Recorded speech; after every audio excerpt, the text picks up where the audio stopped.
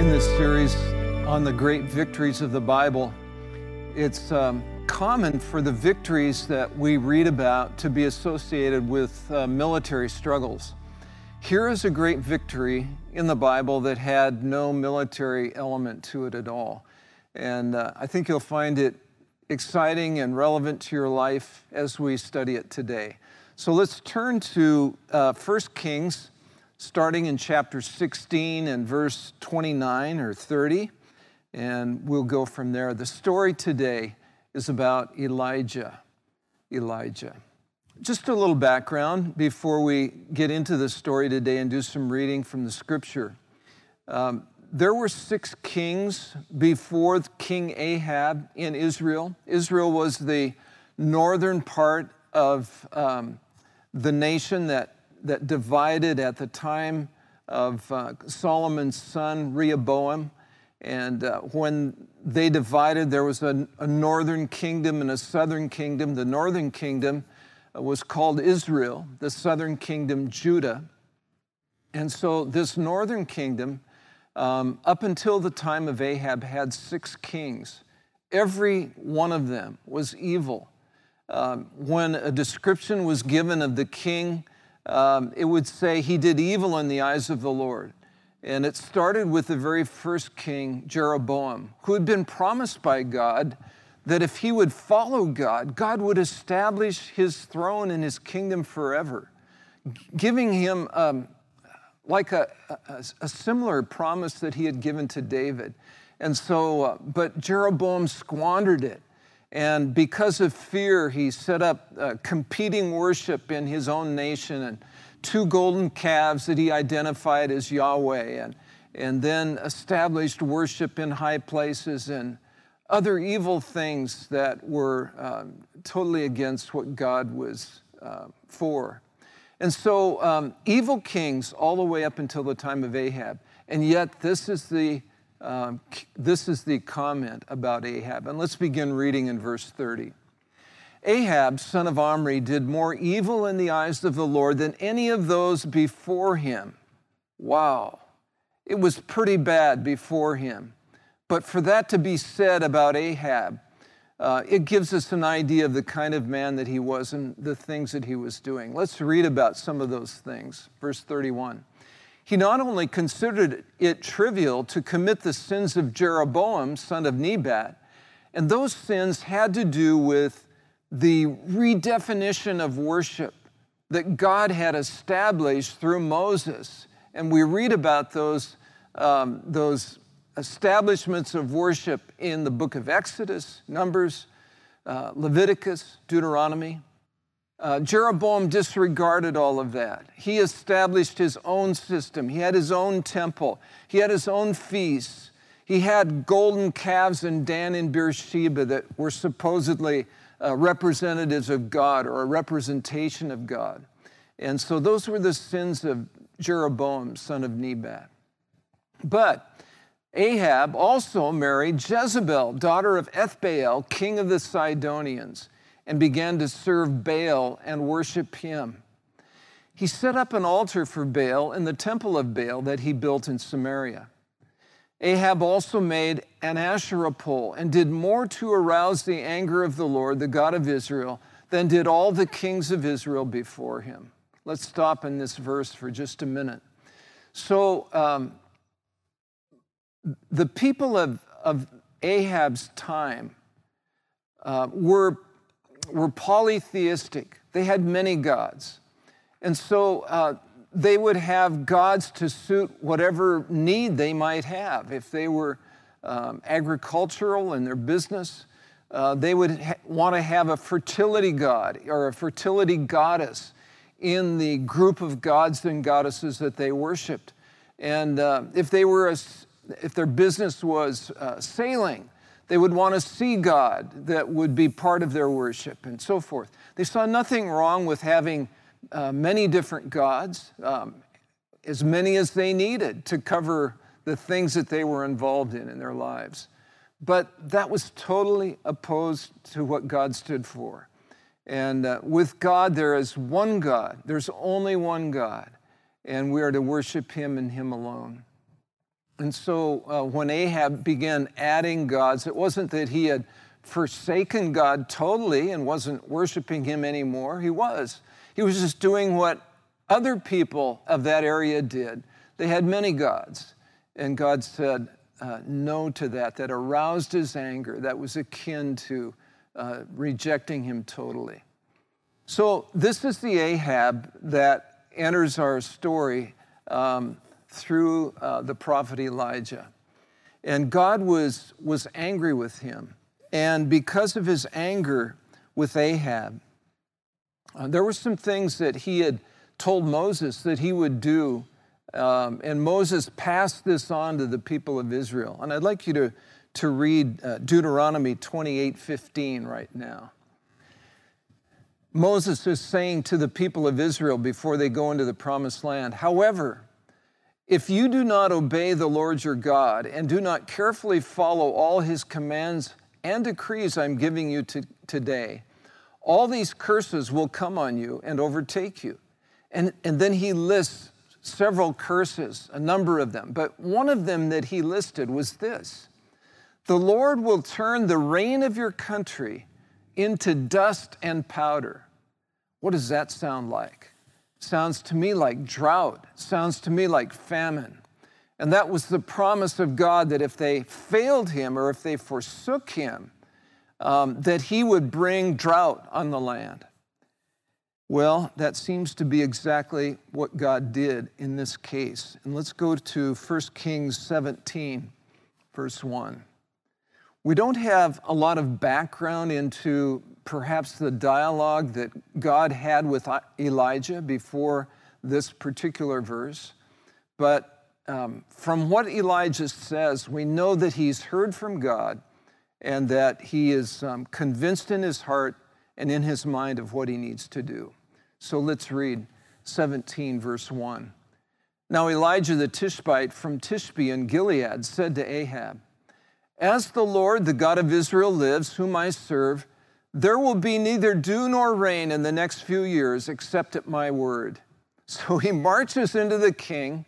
We don't really know if he's known to him at this point. Possibly he was, but we don't know that. But he makes this statement that there's going to be a drought, and it won't be withdrawn except by my word. And then he marches out.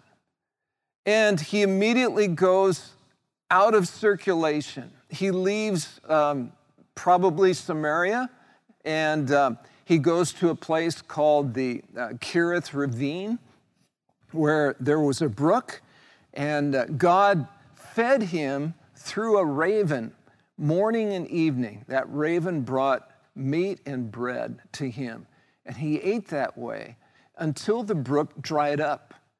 And then God led him to another location. He led him to Zarephath, near the city of Sidon. And there he found a widow, and he lived with her and her son. And God provided for them in a miraculous way and performed an amazing miracle of raising the son from death after he had passed away. Elijah prayed and God raised him from the dead. But that's not our purpose to look at that part of his ministry today, although very interesting for reading on your own sometime. So after this period of time where he was first of all in the Kerith Ravine and then in Zarephath living with this widow and her son,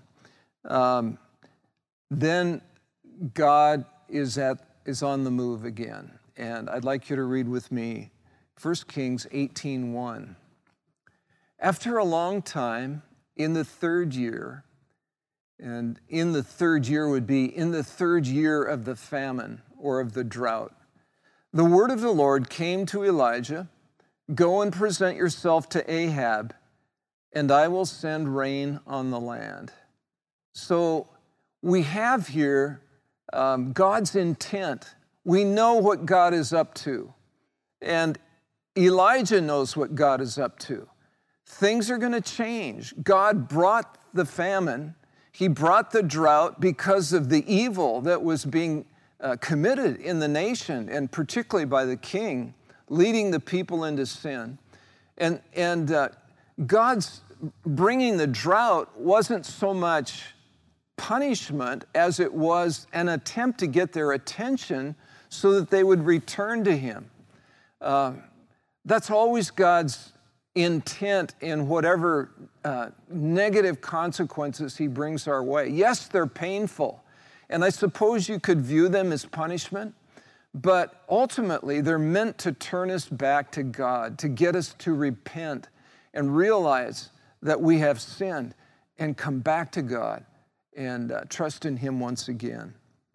So Elijah makes that announcement and says that,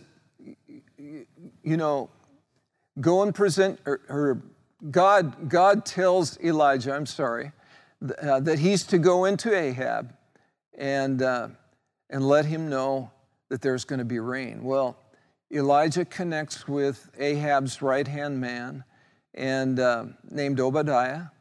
And Obadiah goes and gets Ahab, and Ahab comes and as he's about to engage in conversation with Elijah, these are the first words out of his mouth. And read with me, if you would, in verse 17. When he saw Elijah, he said to him, "Is that you, you troubler of Israel?"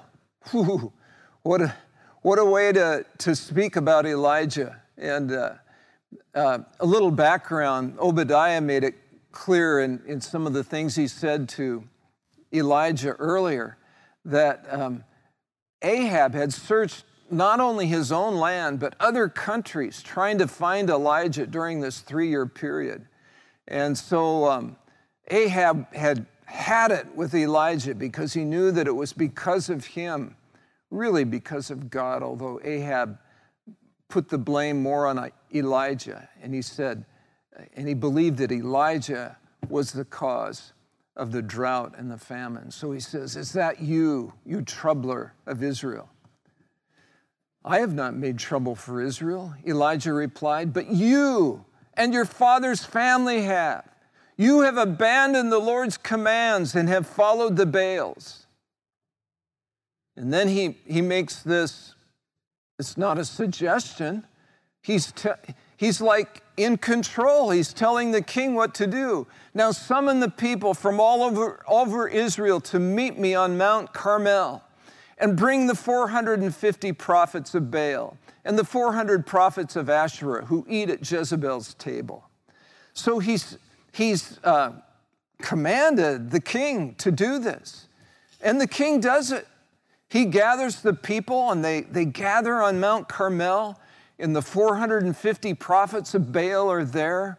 We don't hear about the 400 prophets of Asherah, but we know that the 450 prophets of Baal are there. And Elijah goes before the people, and he says this in verse 21. "How long will you waver between two opinions?" He's saying that to the people. "If the Lord is God, follow him. But if Baal is God, follow him." But the people said nothing. See, in their mind, they're thinking, why can't we have more than one God? And Elijah's saying, no. If the Lord is God, follow him. If Baal is God, follow him. One God. And the people said nothing. And so Elijah lays down this challenge. And he says this, "Here's what we'll do. We'll set up 2 altars here on Mount Carmel. One altar for Baal and one altar for the Lord. And we'll get wood for both altars. And we'll get a bull for both altars. Each altar will have a bull to sacrifice on the altar. The only restriction that we will lay down at the beginning is that there will be no one to light the fire." And so each worshiping unit will plead with their God to light the fire, and the God that lights the fire from heaven will be the God that we serve. He is the one true God. And as he proposed that, I can just hear the prophets of Baal, or I can see them cringing because they know that their God could never do anything like that, had never done it before, and certainly this would be a first time if he ever did. And so they're afraid, but the people said, yes, that sounds good. And so the challenge has been approved by the people, and they're off and running. And here's the way it proceeds. The first people to set up the altar were the prophets of Baal, and there were 450 of them. And so they began to, they set up their altar. They put the wood on the altar. They cut up their sacrifice and put it on the altar. And then they began to cry out to their God. And from early morning until noon, they're crying out to God. And then at noon, Elijah gets involved. And I love it. We talk about humor in the Bible. Well, here's some humor in the Bible. At least it was humorous to people that weren't worshiping Baal. At noon, Elisha began to taunt them. Shout louder, he said. Surely he is a god. Perhaps he is deep in thought or busy or traveling. Maybe he's sleeping and must be awakened. So they shouted louder and slashed themselves with swords and spears, as was their custom, until their blood flowed. And so you get a picture of the frenzy that's going on in this, among these 450 prophets of Baal. Can you imagine 450 men just screaming and shouting to their God and cutting themselves, and blood is flowing, and chanting? I don't know what kinds of things they would do in their worship, but nothing is happening.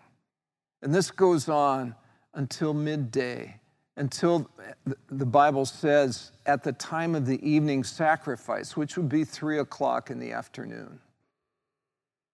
And so at this point, Elijah sets up his altar. And he does it in the way that Moses recommended it be done. He takes 12 stones, one representing each of the tribes of Israel. And he builds an altar out of these 12 stones. And he gets the wood and he arranges it on the altar. And then he kills the sacrifice and cuts it up and puts it on the altar. And then he does something that the prophets of Baal obviously didn't do. And that is, he asked that 4 large jars of water be brought and poured over the sacrifice.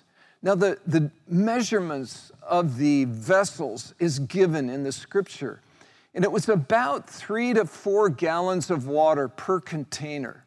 So with 4 containers, let's say there was roughly 16 gallons of water that were dumped on the sacrifice. And Elijah had built a trench around the altar so the water would actually gather in the trench once it flowed over the sacrifice and down the stones and then into that trench. And he said, that's not enough, do it again. I don't know where they're getting this water because there's a famine. But they go get 16 more gallons of water, and they pour that over the sacrifice. And it's wetter than it was before. How can anything burn? How can the wood burn after this kind of dousing? And Elijah says, not enough. Go get another 4. And so they brought 4 more jars, and they doused the sacrifice again. Then Elijah does something that's really significant, and I want you to read it. I want you to actually see the things that he said. At the time of sacrifice, 3 in the afternoon, the prophet Elijah stepped forward and prayed. Notice what's happening here. He's praying. He's not in a frenzy. He's not cutting himself. He's not shouting. He says, Lord, the God of Abraham, Isaac, and Israel. Let it be known today that you are God in Israel. And maybe he's speaking loud so the people can hear. But it's not so that God can hear, because he knows God is in this prayer. He knows that God will answer this prayer. And that I am your servant and have done all these things at your command. Answer me, Lord, answer me, so these people will know that you, Lord, are God, and that you are turning their hearts back again. What happened after that prayer? You can read it. Then the fire of the Lord fell and burned up the sacrifice, the wood, the stones, and the soil, and also licked up the water in the trench. That shouldn't happen with normal fire. But this was not a normal fire. This was fire from God. And so the sacrifice was burned. The wood was burned that was soaked. The stones were burned. The soil was burned. And the water was licked up through this flame. This was the fire of God. And when all the people saw this, they fell prostrate and they cried, "The Lord, he is God. The Lord, he is God." Can you see them on their faces, on their hands and knees, and with their heads to the ground, saying, "The Lord, he is God"? They had been convinced by this miracle. And how did it come? It came through what I would call, by comparison to what the prophets of Baal had done, a simple prayer that took maybe a minute or two to speak, compared to the hours of time they spent in crying out to their God, small g. What can God do in our lives if we pray? There's an important element here that I think we should consider before we move on. There's more to the story, but the element is this. When something is God's plan, God answers the prayer. There's a New Testament passage in 1 John 5, I believe it's 13, where it says, or it's 14 and 15, that if we ask according to God's will, he hears us. And if he hears us in whatever he asks, we know that we have the request that we have asked from him. So the important ingredient is that we pray according to his will. Elijah knew that God wanted to bring rain. And we knew that God was drawing people to himself. And so when Elijah prayed for fire to fall, this was God's will. It was God's idea. Although the scripture doesn't specifically put it in those terms, when you read it, at the way Elijah moved and conducted himself, he was doing God's bidding. And so when you pray God's will, you can be sure that God will answer. We'll talk more about that in just a minute. Let's finish the story. And so the fire of God fell, the people fall prostrate, and immediately the prophets of Baal are seized and they're killed. And then Elijah goes to prayer. The scripture says that on Mount Carmel, he put his head between his legs and he prayed 6 times. And he's praying for rain. Remember that the Lord told Elijah that he was going to bring rain on the land. And so Elijah's praying for rain. And he prays once and he tells his servant, "Go look and see if you can see a cloud." The servant comes back and says, "No." And he prays again and asks his servant to go and check. And he says, "No." And he did that 6 times. And In none of those occasions did his servant see any sign of rain. On the seventh time, Elijah bowed his head between his legs and he prayed to God. And when he asked his servant to go and look, his servant came back with the report, I see a cloud the size of a man's hand on the horizon. And Elijah said, go tell King Ahab, he better get out of here because there's going to be a mighty rain. And so the servant went and told Ahab. And sure enough, what happened was that dark clouds began to develop and strong wind, and then eventually a very strong downpour of rain. And so God fulfilled his word that he had spoken to the prophet. And he said, I'm going to bring rain on the land. And he did. Again, just thinking about prayer, because this is really a lot about prayer. Even though bringing rain on the land was God's will, Elijah prayed 7 times for that to happen. Some people think that it's a lack of faith to pray for something more than one time. I'm not sure how they would explain this situation. Was Elijah just lacking in faith the first 6 times?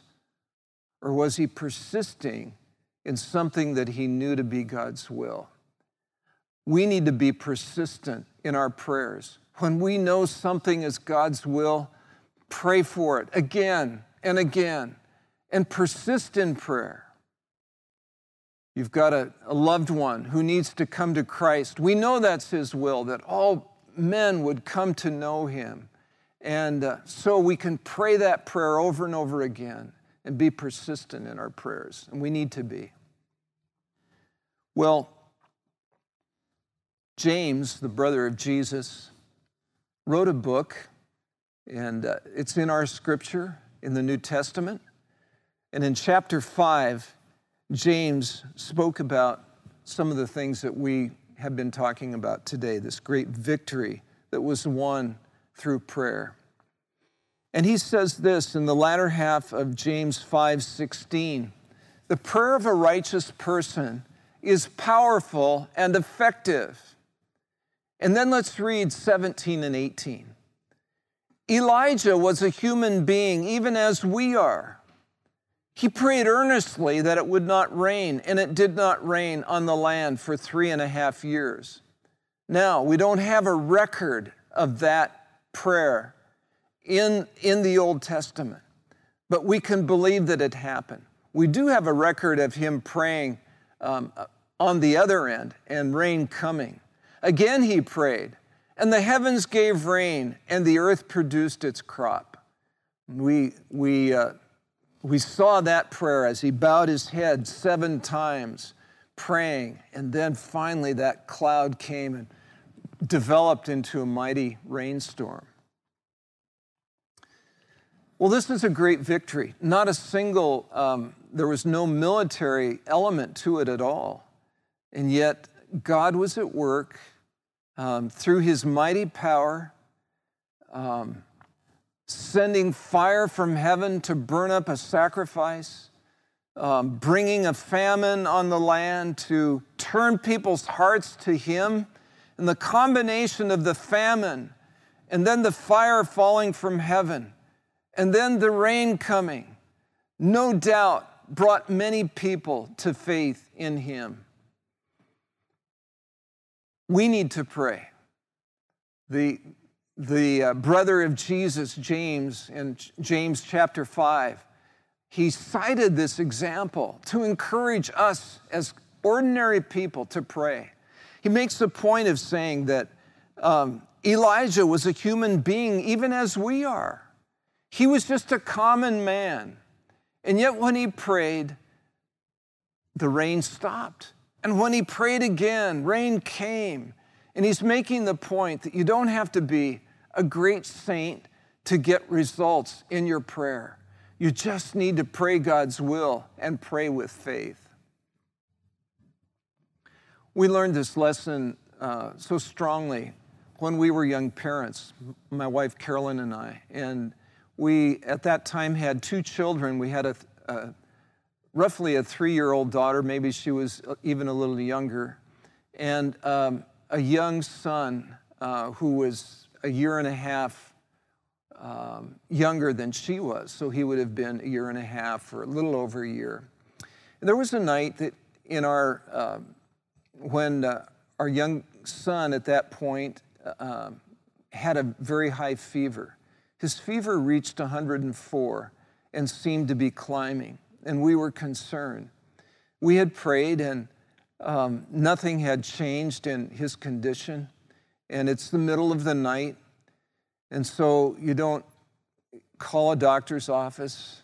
But what we did was we got our daughter out of bed. She's 3 years old.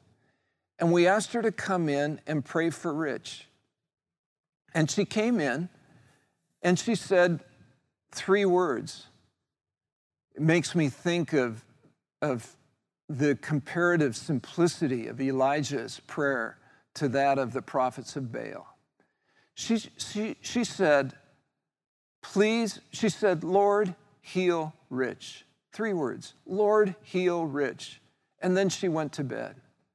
We went over to his crib, and we felt his head, and immediately it was cool.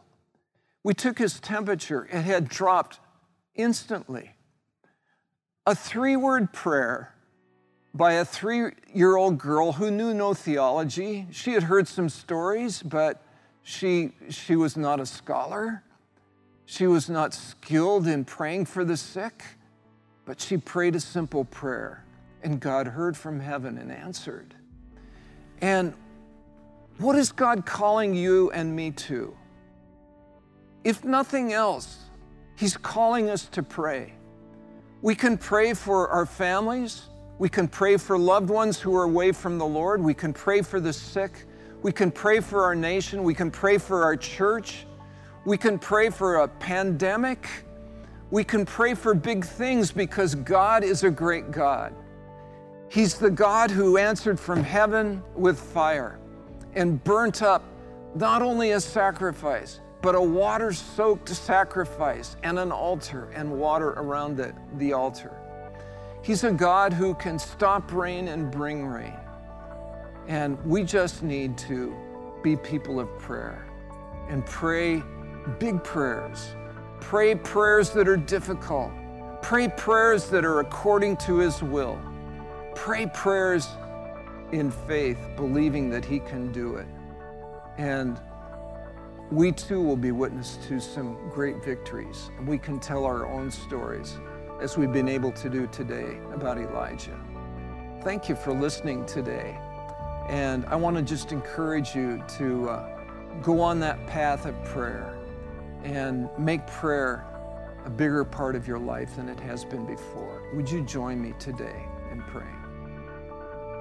Thank you, Lord, for this immense story today. Simple in so many ways and yet so profound.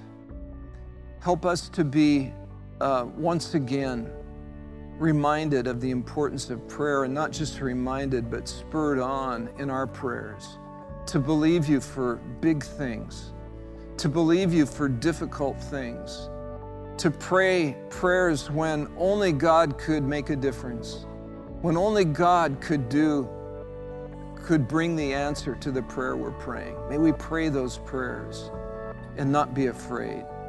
Thank You, Lord, for the examples of Scripture. Thank You for this great victory today and the great victories that You will produce in our lives in the years and the days ahead. We pray these things in Jesus' name. Amen. God bless you and have a great day.